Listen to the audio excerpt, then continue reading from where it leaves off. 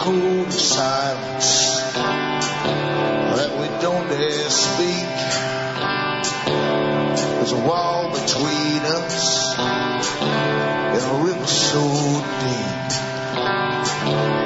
We keep pretending that there's nothing wrong. There's a code of silence and it can't go on. Hi folks, this is Alan Watt and Cutting Through the Matrix. And it is June the 13th, 2008. That's Friday the 13th, unlucky for some. Newcomers look into the website cuttingthroughthematrix.com and go over as much of the previous material as possible. And even though that old is out in the modern society, if you don't know how you got here, you don't know where you're going, and you don't know what you're even fighting for. Also look into alanwattsentinelsentinel.eu and download transcripts in various tongues of Europe. We're on a roll, as I've been saying for the last couple of weeks now. A big roll as they've taken off the shackles of the gasoline prices and so on. And every country in the world, this is the whole thing, we tend to think very locally, but every country in the world is under the same agenda and the same martial law type techniques that are coming down from their governments as we are here. In Britain, they've had quite upheavals from members of parliament resigning over the totalitarian techniques that are coming down and the loss of rights. We've also had Ireland say no to the go ahead with this particular documentation, this ratification of the treaty for the European Union. But that won't stop them. That's one thing we know about this enemy. They don't stop. It was the same when they gave people the votes to join or not join. And when they kept voting for no, they kept coming back again and again and again to re-educate you into all your misunderstandings, as they put it. And basically just beat the people down with repetition and all the fear that you'd be left behind if you didn't join them. And plus the implied threats that no one would trade with you, they wouldn't be allowed to trade with you if you didn't join. So they don't back down. And what they do when they can't get it through in a public vote, they put it through bureaucracies in a whole host of different ways and get it through that way. That way it doesn't come into the public scrutiny, and it's more time-consuming for them, of course, but they can do it. They've done it before. So the battle isn't over, and people should keep pounding away, because there's much more at stake than what you think. Much, much more at stake. The European Union was set up to emerge into a totalitarian-type system, dictatorial system, and from speeches from the heads of it in the past, they've lived up to that. They're very dictatorial. The world that's coming into view is not a pleasant place. It's to be run, let's say, by experts from birth to death. And even Lenin talked about this phase of it. He knew it. He knew the whole agenda. Because he knew that the Soviet system, in about 70-odd years, he said, would merge with the West. And out of it would come a new type of system, not quite capitalist, not quite communist. But what it is really is a fascist system with a communistic style bureaucracy, massive bureaucracy running the world and the people underneath. So they all knew this. And as we played and our parents played and watched television and put our lives down the tubes literally virtually by watching the TV, just passing time till you die, these big organizations were busy building the future through associations. And I'll be back with more of this after these messages.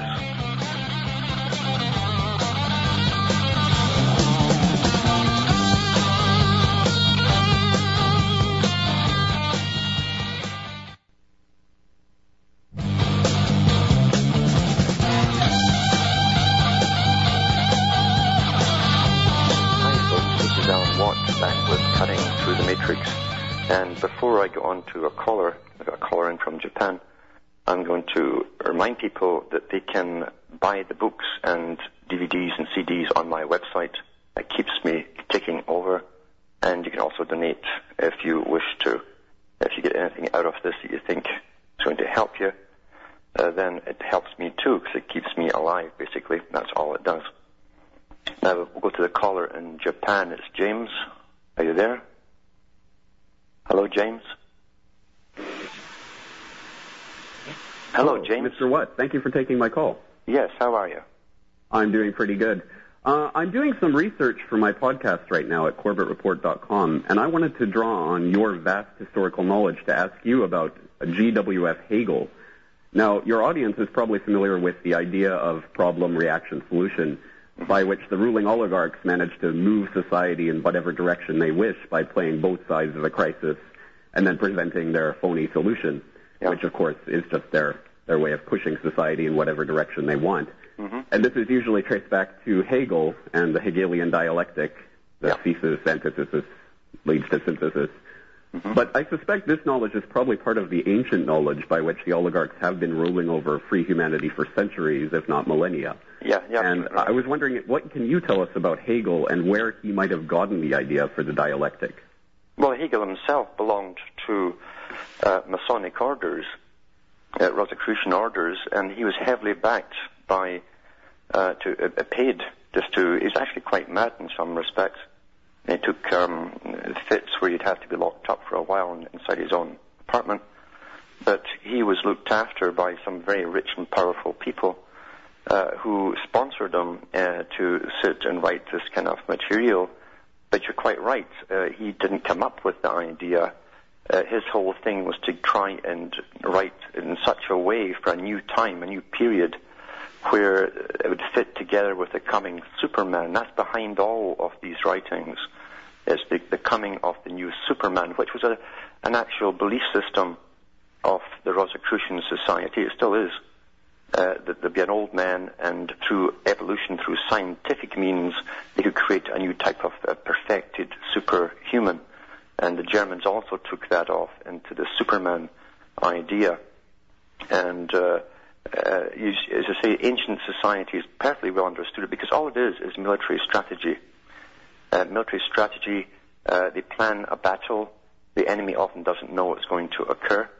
They say when we move here, the enemy will then react this way, and then hopefully through the conflict we'll get them to go that way. That's your synthesis. It's always the synthesis that they're after, and they use an action made by them, followed by a counter reaction made by the opposing force, and then they get to where they want to go in the first place.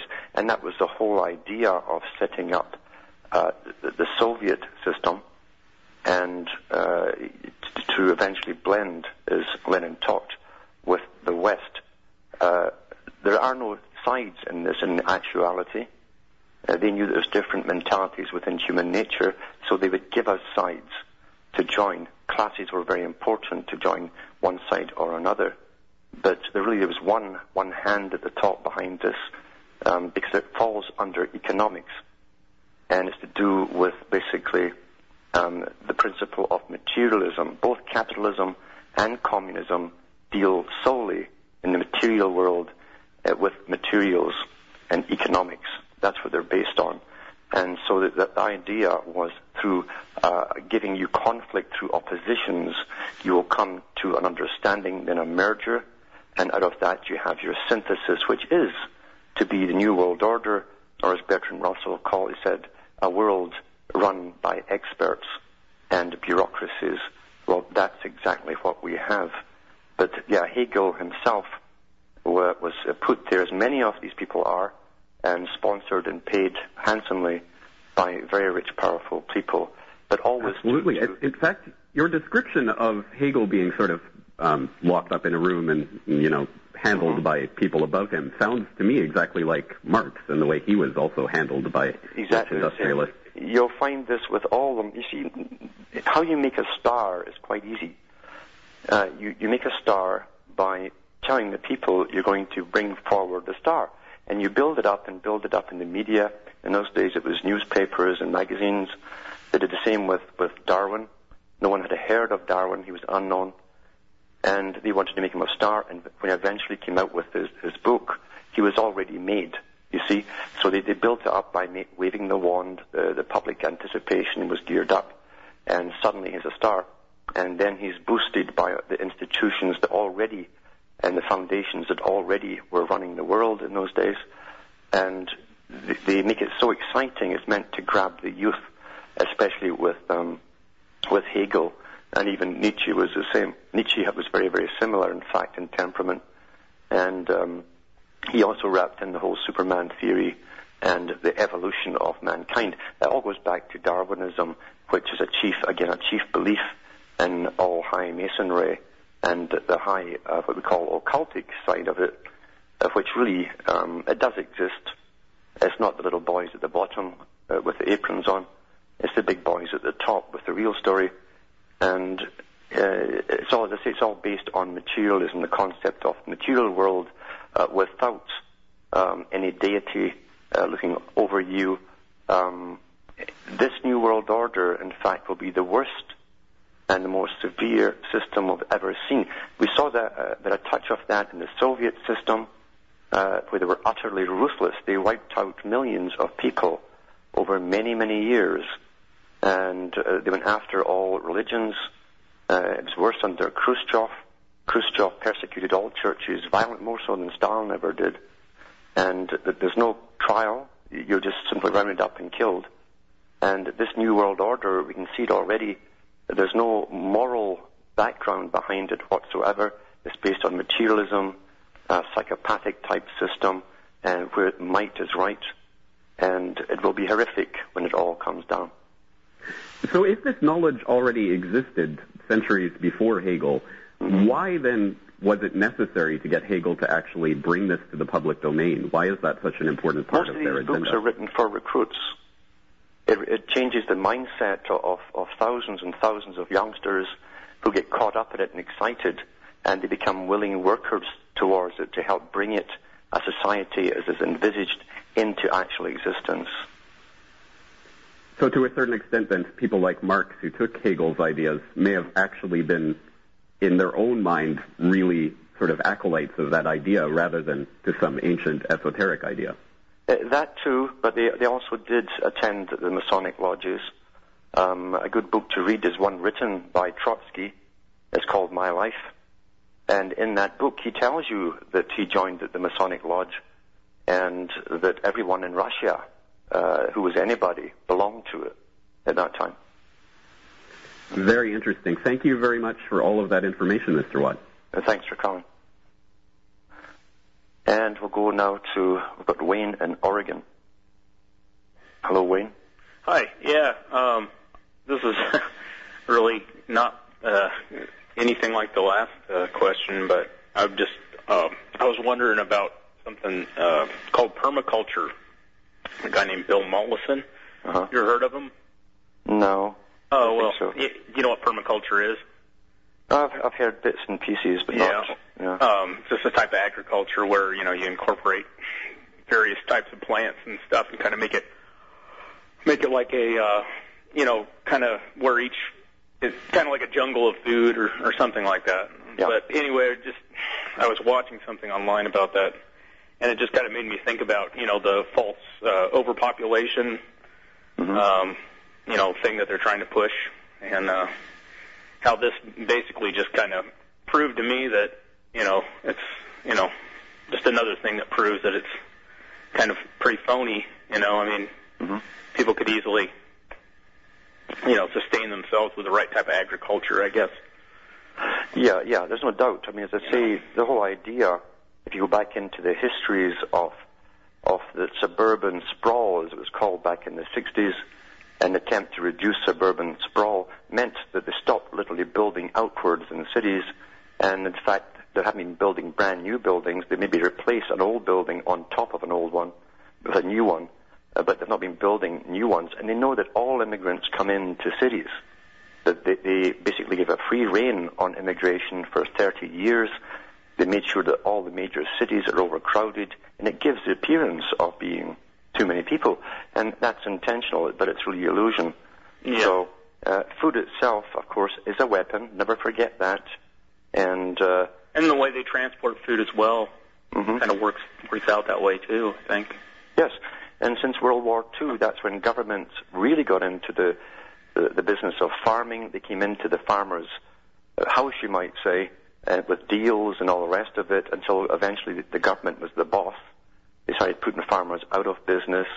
The banks helped them, of course, go out of business. And the big agribusinesses came in and took all the farms over, amalgamated them. So a cartel of the agribusiness boys own the world's food supply, and now they're starting to hoard it, keep it back, give us the appearance of shortages, because it's going to be used now as a weapon. Exactly what the Minister of Agriculture for the United Nations said they would do. Yeah, it just kind of blows my mind as to what they plan on doing, and then like what's possible. If people anything's possible, put their efforts in the right place or something. Yeah. It wouldn't really have to be a world of yeah, but again, you're not thinking. These people, it's nothing to do with logic. we think logically, and we can come and go with people's ideas or opinions.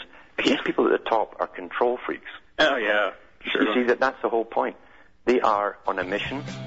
They have their quest, and they're sworn to it, and that's part of why they're up there. I'll let the next caller on, but thanks for calling. Back with more after this break.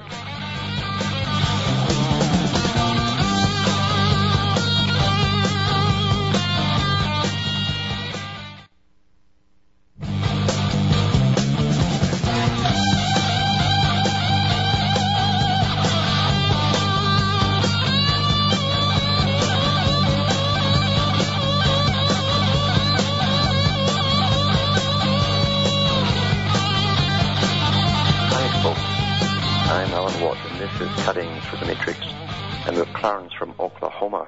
There, Clarence. Yes. How you doing, Alan? Not so bad. I have to, and I did this earlier on one of the earlier programs. I got to do it again. Mm-hmm. I've got to do this because I think the people in the Patriot movement are all paranoids. Well, what's the old saying? If everybody's out to get you, you might be paranoid. I'll tell you what happened. Today, I found out that there was a talk show host on June 10th, Ronald Reagan's son. And there was a guy a young fellow that does the DVDs. Mm-hmm. He put out a DVD and he started sending the DVDs to people, troops in Iraq, free. Nothing. Yeah. Michael Reagan said that he should be killed. Mm-hmm. Yeah.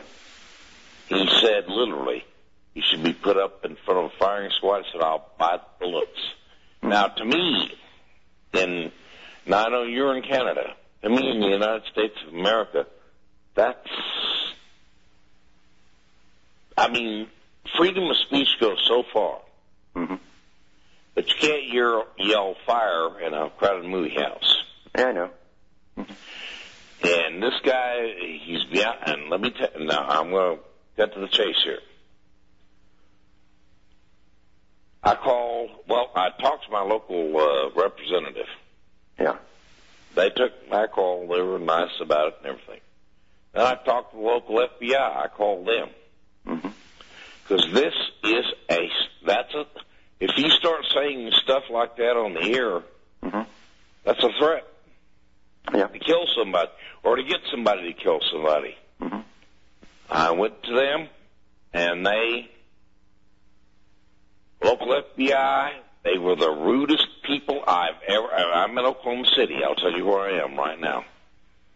They're the rudest fuck. I'm sorry. I was just about to say a bad word there. The rudest people that I could ever talk to. Yeah. Yeah. And they said, you need to talk to, where does this broadcast come from? They don't even look. I was a Department of Defense police officer 35 years ago. Yeah. The same thing as the Ministry of Defense Police in England. Mm-hmm. I know what the law is. Yeah. And I know that they have jurisdiction across state lines. And if someone says that and it goes across state lines on any radio network, yeah, they're liable. The bottom line is, though, as I say, they're not going to look into that. I tried to, so, what they did? Mm-hmm. I finally called up, and I I probably should have, but I said I was very,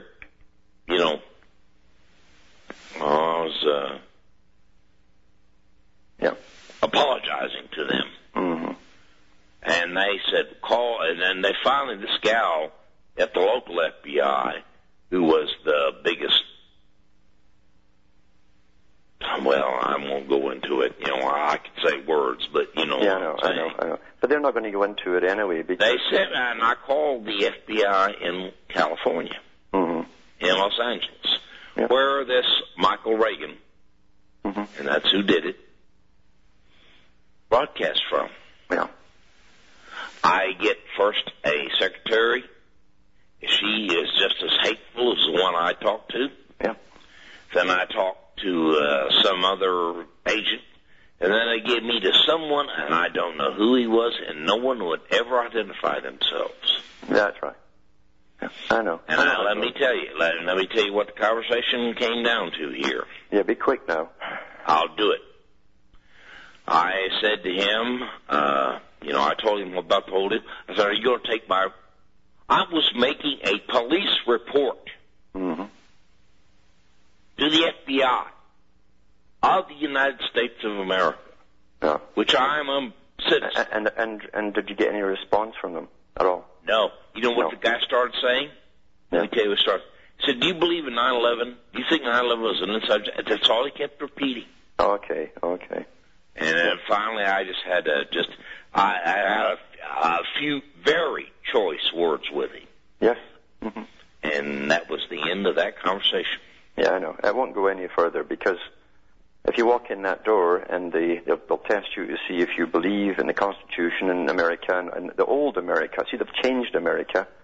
And if you believe in the old America, then you're the problem according to them. Absolutely. Yeah, I know. Alan, that's why I listen to you night after night because, even the Canadians, even the British know. Yeah. Oh, yeah. Over in Britain. I know. They know what the lay of the land is, and the ones that are awake know what's happening here. Yeah. But there's so many people here, like that little twerp I talked to with the FBI. Mm-hmm. And I'm glad I got a chance to get my licks in with him verbally. Mm-hmm. Yeah. Okay. And I'm waiting for him to come knock on my door, but we'll see what happens. We'll see what happens. Well, thanks for calling. Back after the following break.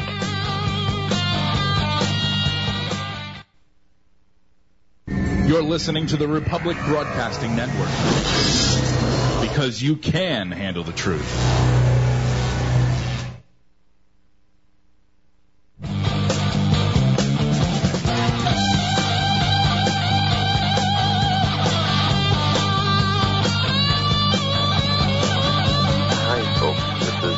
Back and we're cutting through the matrix. And we've got Elena from Texas on the line. Are you there, Elena? Hi, Alan. How are you tonight? Not so bad. Please bear with me. I'm quite nervous. I've been listening to your show for a couple of years now. I have to thank you for all the knowledge that you've offered. I grew up in a family that is diehard Christians, and all my life, growing up in church, I saw things that didn't add up. Mm-hmm. And to this day, I just always didn't understand why my parents would lie to me about things, And here recently, I had a confrontation with my mother, and I was just speaking the truth to her about some things. And of course, like a socialized little child, she got offensive and she had just told me that she loves unconditionally, but because I wouldn't turn around and apologize to her for speaking the truth, she told me she could no longer watch my daughter, which, you know, that's fine. I'm not going to apologize for speaking the truth. Yes. But I have to tell you, it's definitely a struggle growing up in this system. We're currently in the system in Dallas. Well, everywhere, I guess. I just asked my boss for a raise last week, and of course, you know, I told him how my workload is steadily increasing. Of course, my pay isn't. Of course, he, you know, gave me the line, you know that. It's not in the budget. Yeah. Although, right. You know, of course, I told him, it's to the point, you know, I feel like I'm thinking for everyone here, and something has to change. Of course, you know, it's not in the budget. Anyway, I'm sorry, I'm so nervous. No, it's all right. You're doing okay. I would just like maybe for some people who are just waking up, or for some of us who, you know, I saw things weren't right, and when I was growing up, what I was being told that in this society that we live in, where women are suppressed, and you know, we're not supposed to speak out or anything, and that's what I grew up to believe, and you know, so this is the hardest part for me, is to get past this. I know I need to speak out and speak the truth to others. They need to hear it, and that's, you know, that's the only way. It's the only way. It's the only way. And what it is, too, and people don't realize that for 50, 60 years, they've had an intense scientific indoctrination into another reality.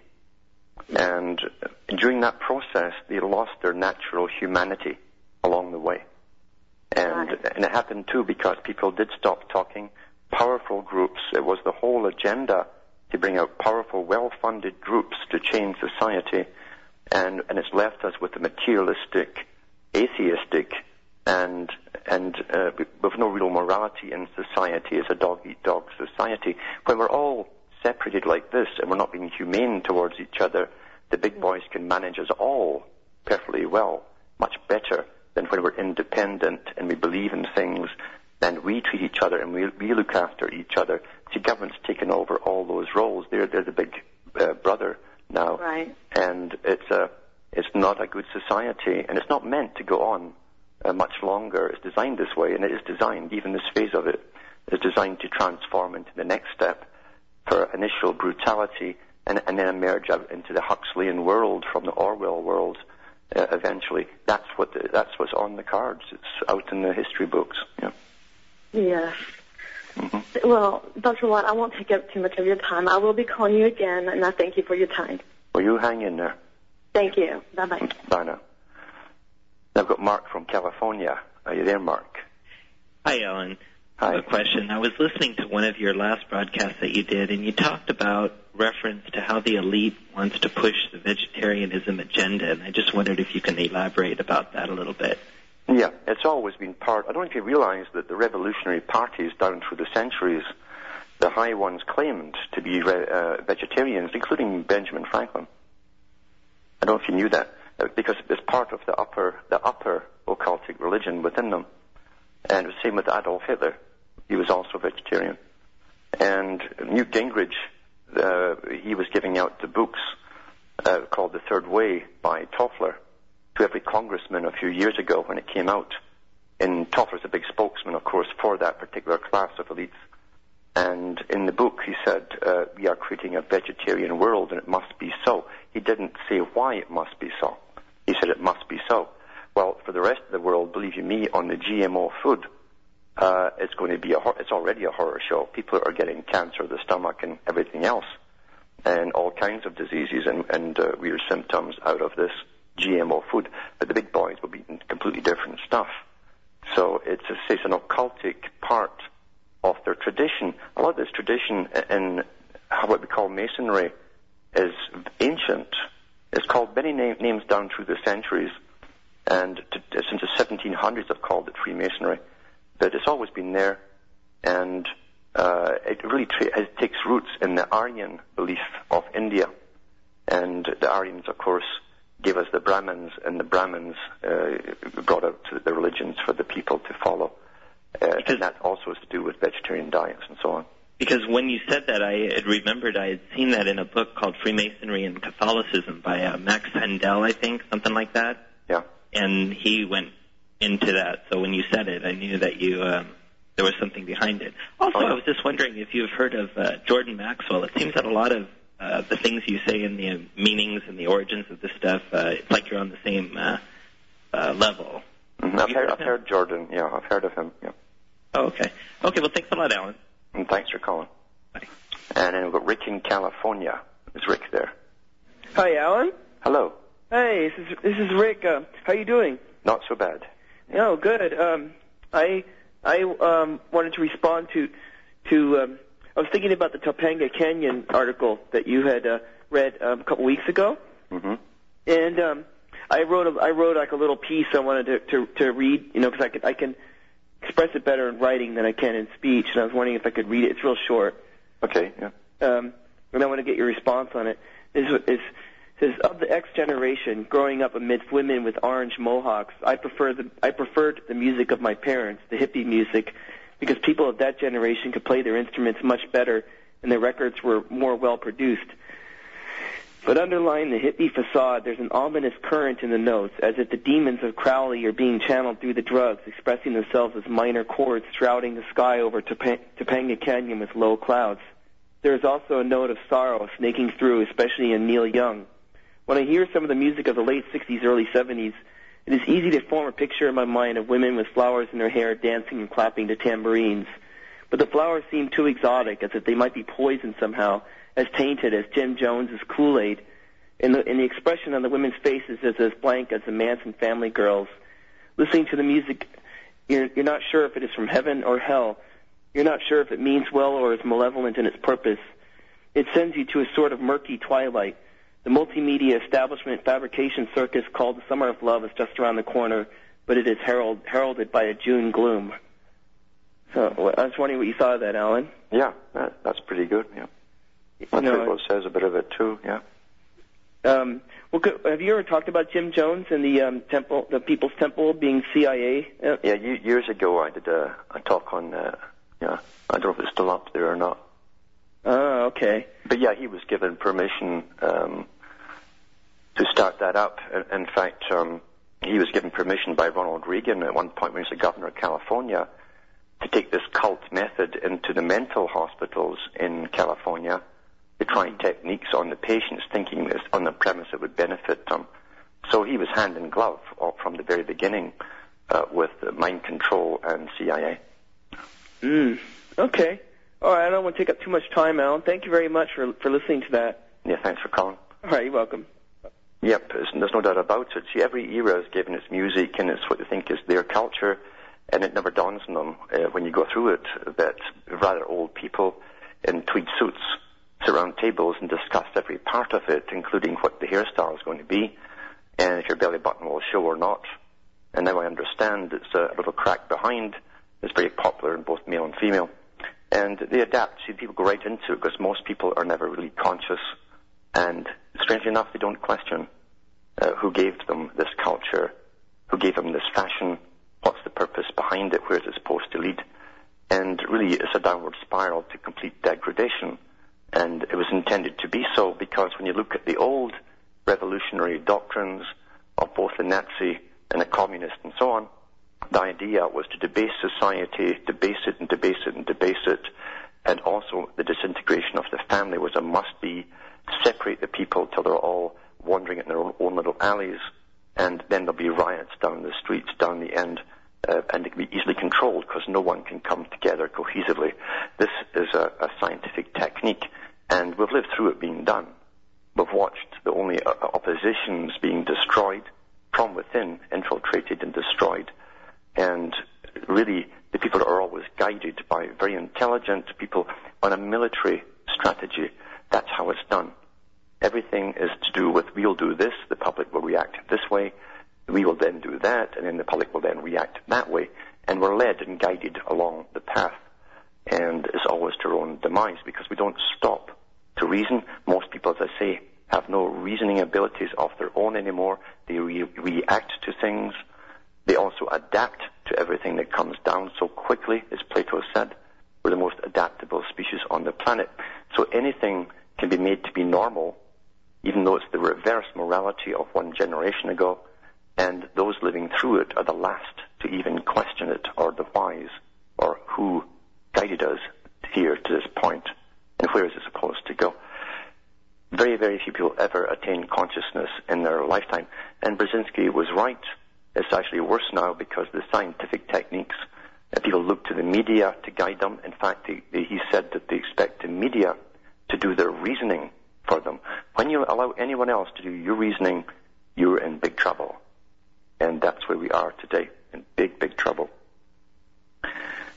And this agenda, as I say, it's definitely run in a coordinated fashion with 1,000 points of light, which is 1,000 organizations working together, like the pyramid, to bring us to this grand conclusion of theirs, even though it will take up to 30 years through chaos and the Orwellian big boot syndrome and the gun butt on the jaw type syndrome, until they can bring us into the next phase, which is the Huxleyan Brave New World type scenario, where they'll create new humans. 30 years is what they pretty well predict to bring all of this off. And people will object and fight to try and keep what they think is their system. And I've told them before, you better think it right through. What is it you would fight for? You can't fight to keep a system that isn't yours now. It wasn't yours 10 years ago. You're simply familiar with this era that you've been living through. That's what we regret, is leaving it behind. Things which are familiar to us, easier times where there was less stress. But it was still owned by the same families and run by the same 1,000 points of light. Benjamin Franklin mentioned this point of light in his own book. He says, I want to go down in history as a point of light. That was also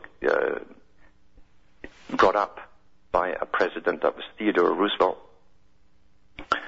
When he talked about the path of history, it was like a dark alley, winding, and down through it you have a point of light here and a point of light there. These are the great people who, he says, changed the world. Even though they were tyrants, most of them, and conquerors and bloody-minded, they changed the direction of the world and created empires and so on. Today you have the 1,000 points of light with think tanks, foundations, the big money banks, all tied together almost seamlessly. And that's how they operate, guiding and pulling us, and they have control of every facet of culture, and they also have control of everything that you need in this artificial system to survive. Now I'll go to Mari in California. Are you there, Mari? Hi, Alan. Hello. This is Mayor from L.A. Ellie. Hi, how you doing? Not bad. Good. I wanted to ask you, about 4 months ago, my 17-year-old daughter had a very bad case of tonsillitis, and they put her in the hospital, and they gave her steroids and antibiotics.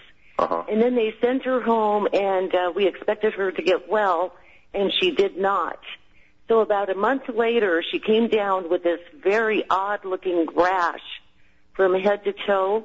Uh-huh. So I took her to the doctor, and she said that she had never seen a rash like that, and she wanted permission to go get 2 more doctors to look at this rash. Mm-hmm. So now we have 3 doctors in the room looking at my daughter's rash, and it was from head to toe, and they had never seen anything like it. Uh-huh. And they asked me about the diet and washing soap, in your laundry. Yeah. And I said, nothing has changed. I said, the only thing I can think of is the chemtrails up in the sky. And the minute I said that, these 3 doctors, they acted like Stepford wives. All 3 of them turned their back on me and pretended that I wasn't in the room. Yeah. I mean, they really did. Yeah. And I thought, oh, my God. And then I thought, they're in on it. Mm-hmm. Are they in on it because it makes so much money for them? Well, I do know this, that the police in Britain know about it. They're told, even if they're or interrogating someone on the street, if that person points up and talks about the chemtrails, they're told to stop interrogating, avoid contact, turn around and walk away. Right. Not to alarm the public. So you'll find it's the same with the medical profession. They know, some of the higher-ups know what's going on, and the public are not to be engaged in the conversation. Yeah. Right, because I even went so far, I said I'm curious why the news media and the doctors are not talking about this. Yes. And they refused to acknowledge me at all. That's what they're told to do. They can't engage it at all. They can't even comment on it. Yeah. Okay, so they are in on it. Yes. Oh, yeah. Okay. I mean, I've talked to a lot of doctors and high levels at the Mayo Clinic and so on, and they see so much that's changed in the last 2 or 3 years. They've opened up young guys in their 30s that literally have advanced aging. Just in these last few years, it's incredible what's happening, and they see the bronchial problems with all age groups, and they're very young because of the constant spraying, but they can't talk about it amongst themselves even. Oh my gosh. Mm-hmm. Okay, then I'm not crazy. They just, yeah. All right, well, thank you, Alan. Thanks for calling. Okay, bye-bye. Bye now. And I've got Christopher from Ireland. Are you there, Christopher? Hello? Hello. Oh. Yes? Hi, you mentioned about I'll tell you, Chris, just hold on. That's that break starting again. And hold on, and we'll get you after this message here.